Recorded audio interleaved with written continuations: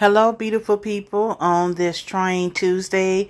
I apologize I was not able to get on Motivational Monday, but you know how it is. Sometimes we get busy, our schedules get a little mixed up a little bit, but I'm back on, so I just hope you all had an amazing weekend. I hope you're staying safe and hydrated, because in many states, the temperature is rising, and we haven't even landed in summer yet. So you all stay hydrated, stay safe out there. Make sure you're taking care of yourself, and always remember, self-love and self-care is the best care. Remember, it has to start with you first before you can pay it forward and be a beacon of light, of brightness to anyone else. And check on your vulnerable and elderly loved ones, just to make sure everything is going well and that they're doing good. And just stop in. You just never know by saying hello, or you look beautiful or handsome today, or I love your outfit or your shoes that you're wearing. You just never know how that can change and uplift someone. That can brighten their day from being in a dull darkness. You know, it's just things like that. And that's free of charge. You know, being kind and having human kindness and the act of love, you can't put a price on that. That's something that should just come naturally from us.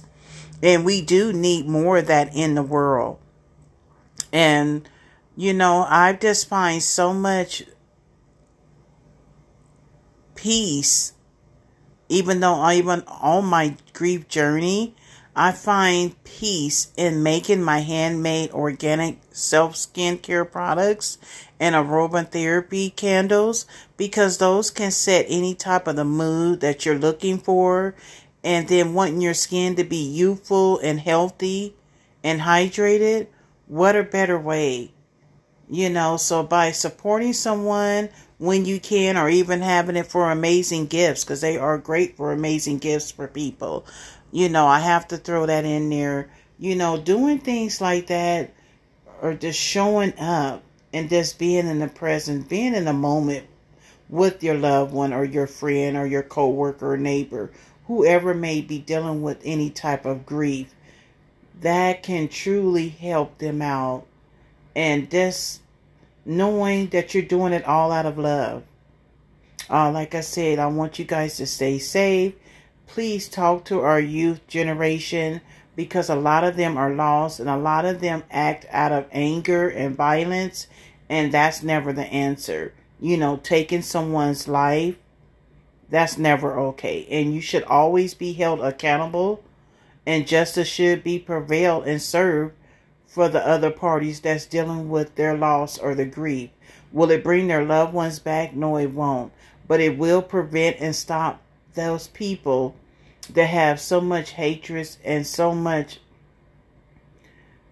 there's not pleasant spirit in them to do harm or do any type of not so right things to someone else.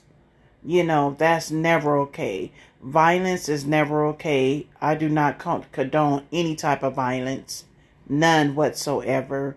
And so I'm always going to advocate, always speak up and speak out for justice, not only for my son, that his precious life got shortened and taken, but I don't want to see it happen to another beautiful family, another mother, another father, another child or children, siblings, or other family members, or really close, deep friends, you know, or even the community, because everyone is affected by that.